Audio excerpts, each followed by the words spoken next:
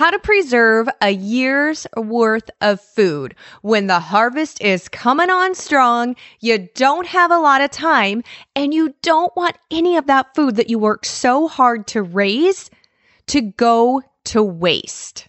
Today is episode number 147 of the Pioneering Today podcast, where we teach families how to raise and preserve their own food using old-fashioned wisdom and skill sets, but also with that modern twist to make sure that you are staying safe with the updated guidelines, especially when it comes to home canning, but also other forms of home food preservation.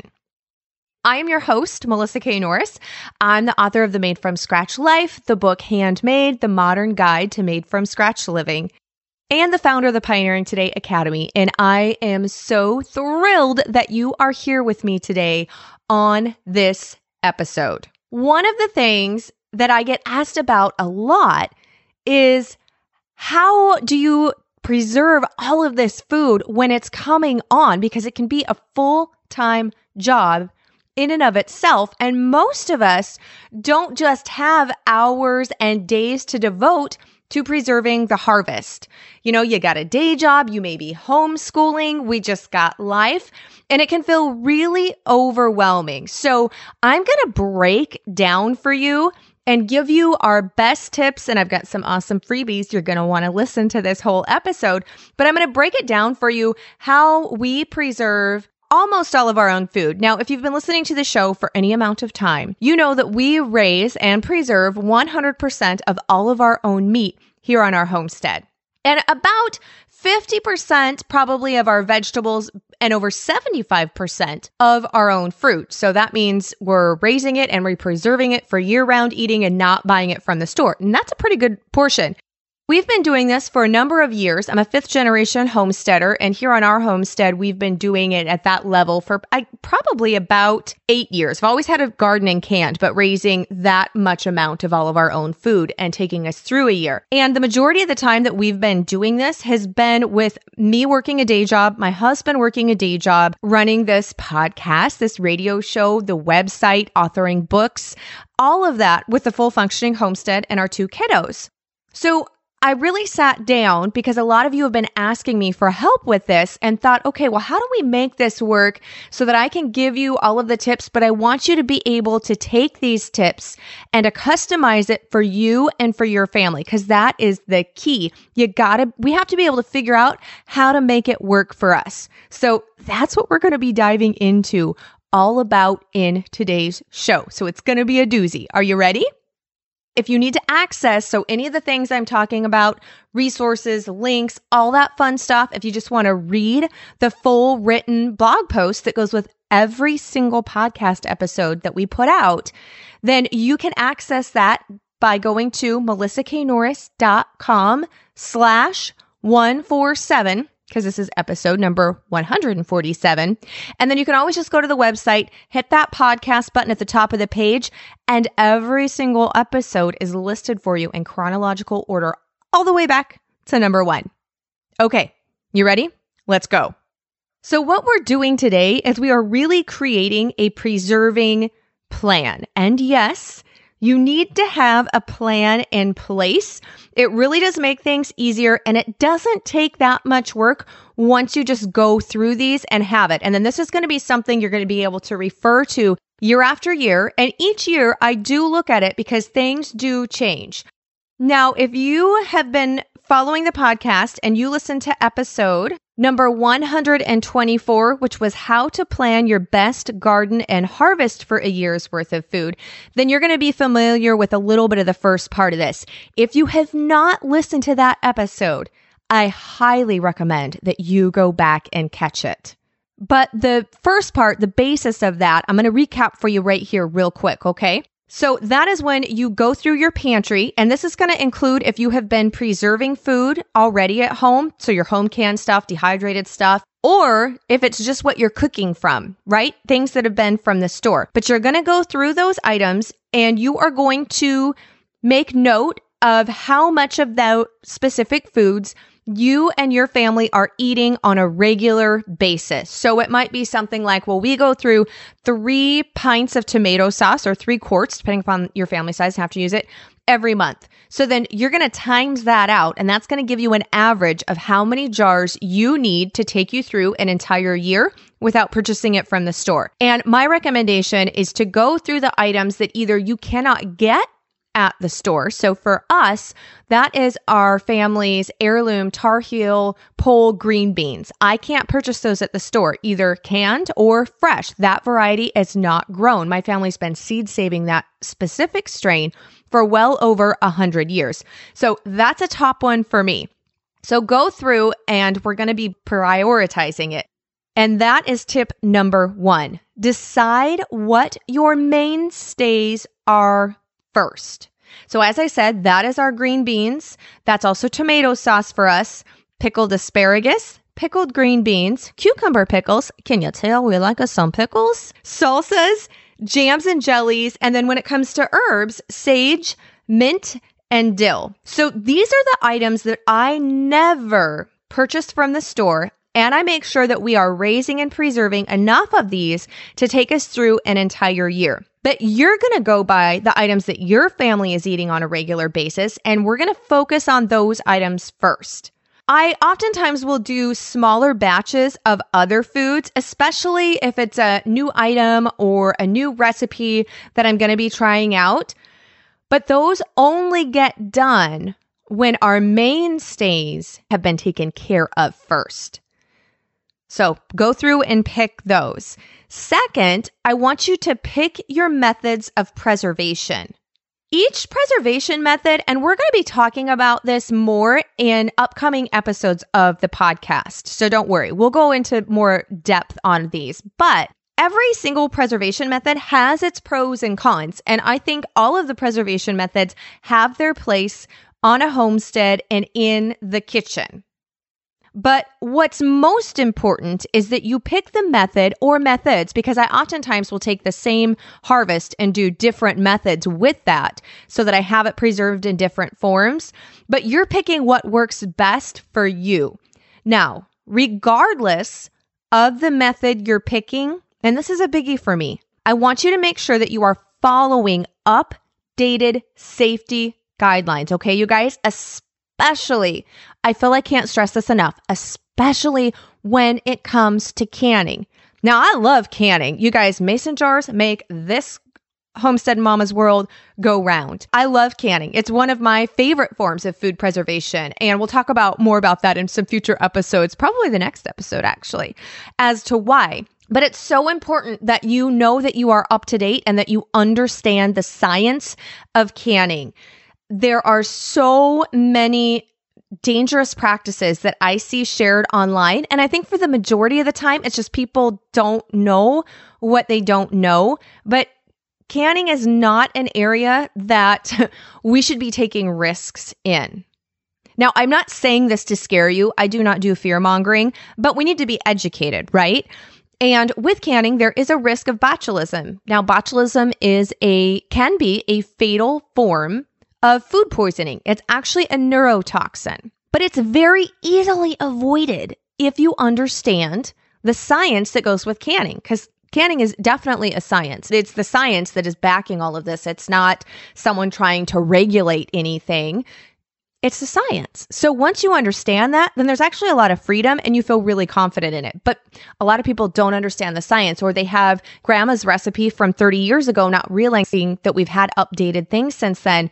And there's just some simple things that you need to tweak in order to make it safe. So I don't want to go all into that because I do have some past episodes on that. But the main reason is I have a complete, totally free, you guys, online home canning safety masterclass. So you can sign up for it. You can go to the show notes and click the sign up button there, or you can simply type in melissaknorris.com/canning class. Okay. So that class is going to teach you all the science that you need to know. It's going to teach you how to follow updated canning procedures and make sure you know what those are, how you can make sure you're avoiding any danger of botulism. And also, I walk over you knowing the safety measures to use your pressure canner confidently, because we've all heard those horror stories or seen them of pressure canners exploding. My grandma actually had one explode on her like way back when. And so I'm going to walk you through that because a lot of us will get that pressure canner and it sits in a corner and we're intimidated by it. It's kind of scary. So I walk you through all of the things that you need to know so that you can confidently use that bad boy and get your mason jars filled up. Okay, so the main methods, back to point number 2. Sorry, I got off on a little bit of a tangent there, but I do love my cannon. I just want everybody to be safe. So we're picking our methods of preservation. So these are the main methods of home food preservation that we use on our homestead. And of course, no surprise here, home canning is one of the top ones. I put up between 400 and 500 jars at least a year using both water bath and pressure canning. And I kind of can all year long. So it's hard for me to say in an exact year, this is how many jars I put up. The majority happens when the harvest is coming on hot and heavy in the summer months and as we get into the beginning of fall.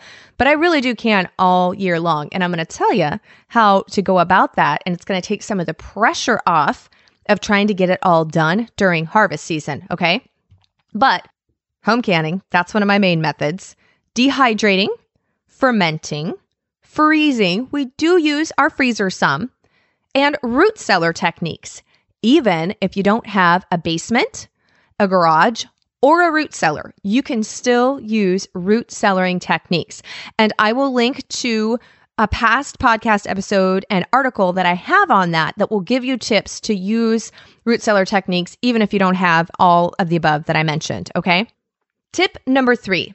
We need to decide which methods we're going to be using for each crop.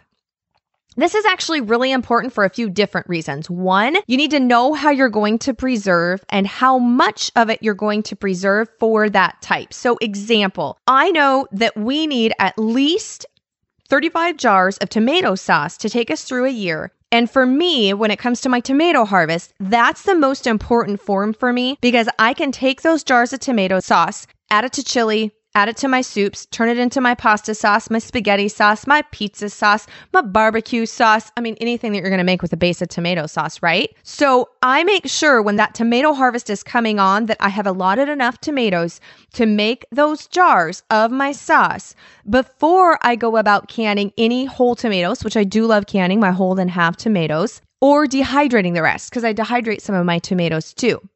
Now, I know that we need about 55 jars of home canned green beans.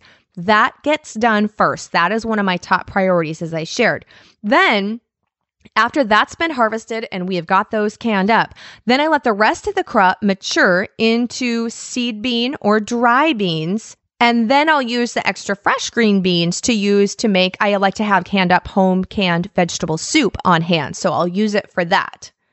Now, when it comes to our fruit harvest, blueberries, I know that for our family, I want at least 4 quarts of blueberry pie filling. Oh my goodness, love that. 6 jars of blueberry syrup. Hello for pancakes, ice cream, waffles. You getting my drift?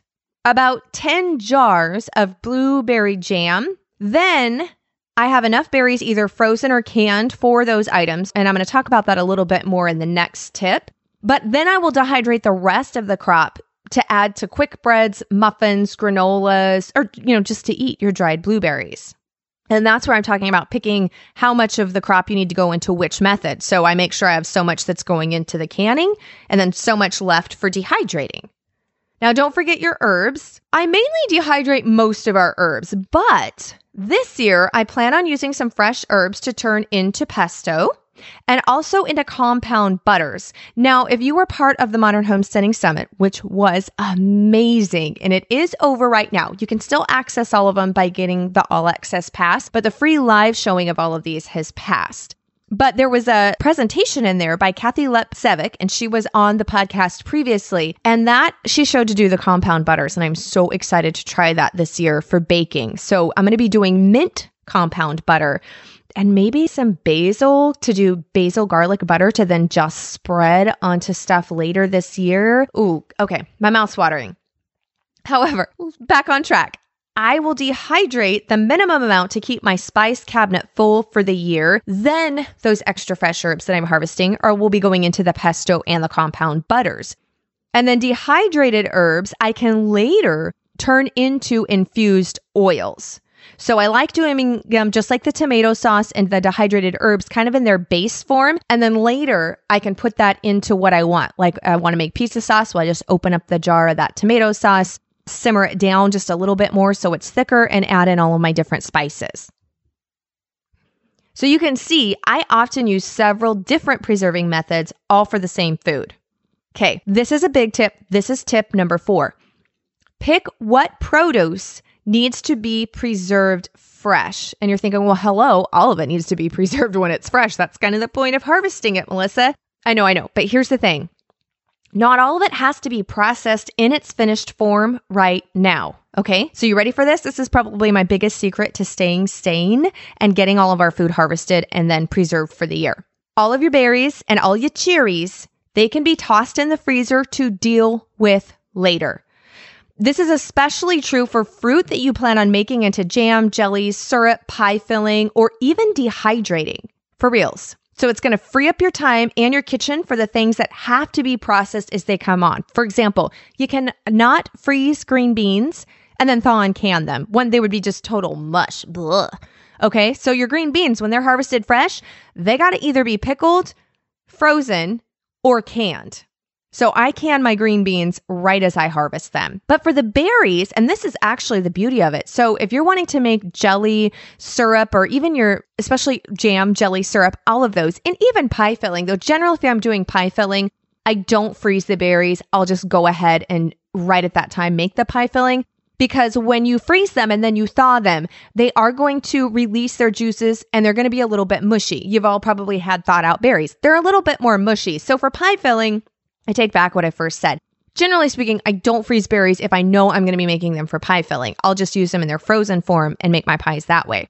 But for everything else, you actually are going to get more juice out of them. It's going to be easier to make your jelly and your syrups that way if you freeze them and then you thaw them. Also true for dehydrating, because I am not going to sit and poke every single piece of fruit to check it in order to dehydrate it. So I like to throw mine in the freezer and then just pull them out and then put them in the dehydrator trays. So that is one of my big time-saving tips. Plus, then in the fall and winter, I can make my jam and jelly, and it doesn't matter if I'm heating up the house, right?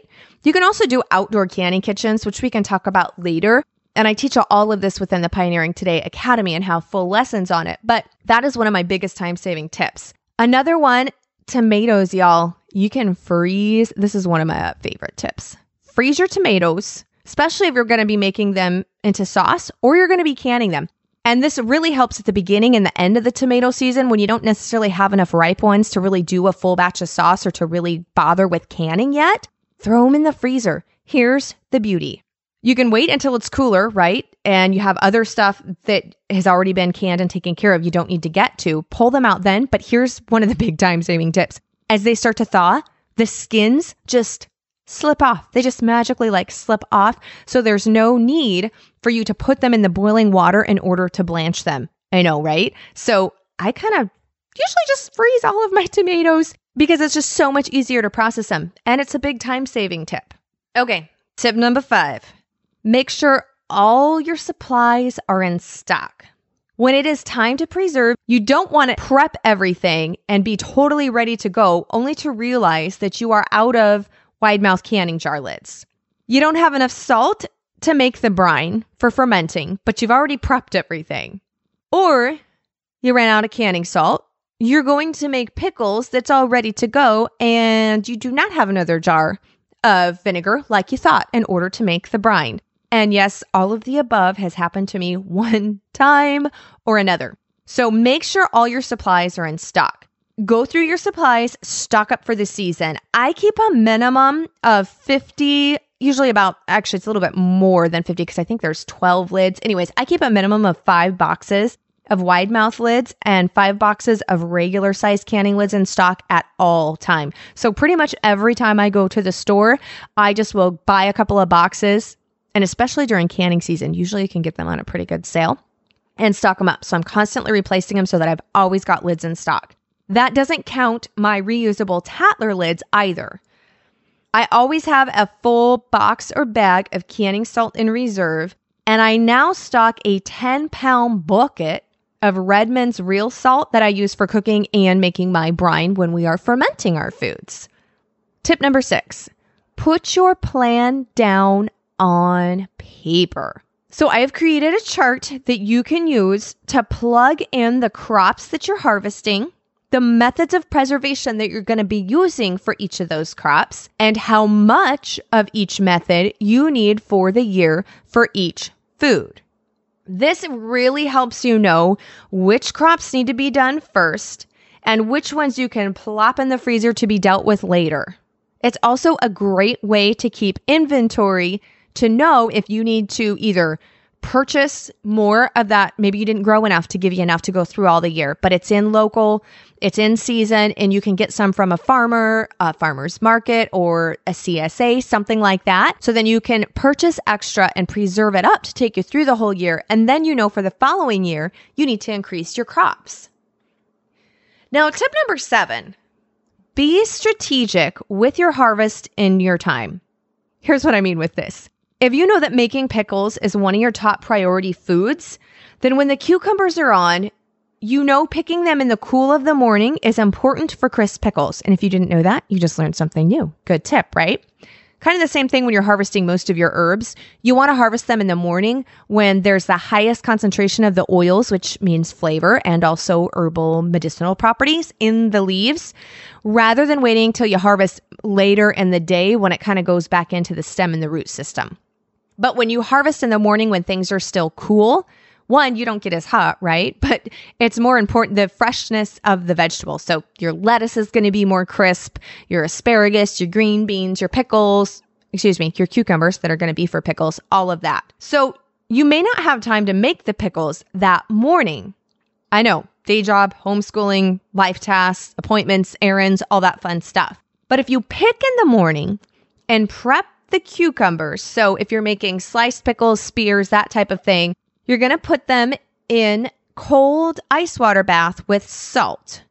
Then in the evening, when you get home, you can simply drain, rinse, and process those pickles. So you've already got the big part of the work done. So we're going to do it in batches. But knowing that is really helpful when you have this all planned out. Now, you can also pick in the morning and put everything in the fridge to stay cool until you can process it later that day, or sometimes it's going to be the next day or even the day after that, rather than leaving it on the vine, especially if the item is close to becoming overripe. This also helps you do things in small batches when you're short on time, because a lot of the time, I did not have enough time when I got home from work or even in the morning to go out, pick all of the harvest, bring it in, get it rinsed and prepped, and then do the whole, canning recipe or dehydrating, prepping the food for whatever method it is that I was going to be using. But I did have enough time, either in the morning or in the evening, to go and pick that food and then just put it in the fridge. And then the next day, I would have enough time in that morning, because I had already picked it, and sometimes prep it the night before, to process it. So oftentimes, I kind of take that approach with weeding too. I might not have an entire hour or two that would take to do it all, but if I just take 10 minutes, 20 minutes, and do that each day, I can stay on top of things. So I use that with our preserving too. Okay, this is tip number 8, and that is have your recipes ready. So have your preserving recipes ready to go when the time comes so you can easily access it. So if you've got your favorite canning books, which I've got mine, or if you're a member of the Pioneering Today Academy, or you have purchased our Home Canning with Confidence course, then you know that you can log in, and right there for you are all of the recipes ready to go for all of the foods. And we also in the Pioneering Today Academy have fermenting and dehydrating as well. So you can get those time charts, and it's just already very convenient for you to go. You can have them in a folder on your computer, download them, print them out. I know a lot of us like to have paper. You've got your canning book, especially if you're doing your pressure canner, to make sure you've got the correct time and pounds of pressure, especially for your altitude. All of that stuff, if you're doing your fermentation, that you've got quickly written down, the brine ratio that you're using.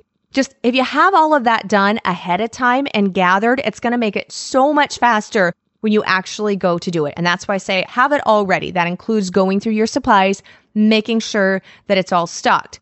And the other tip that I'm going to give you, especially because sometimes, we make a recipe every single year. Like every single year, I'm going to make my low sugar apple pie jam when the apples are on.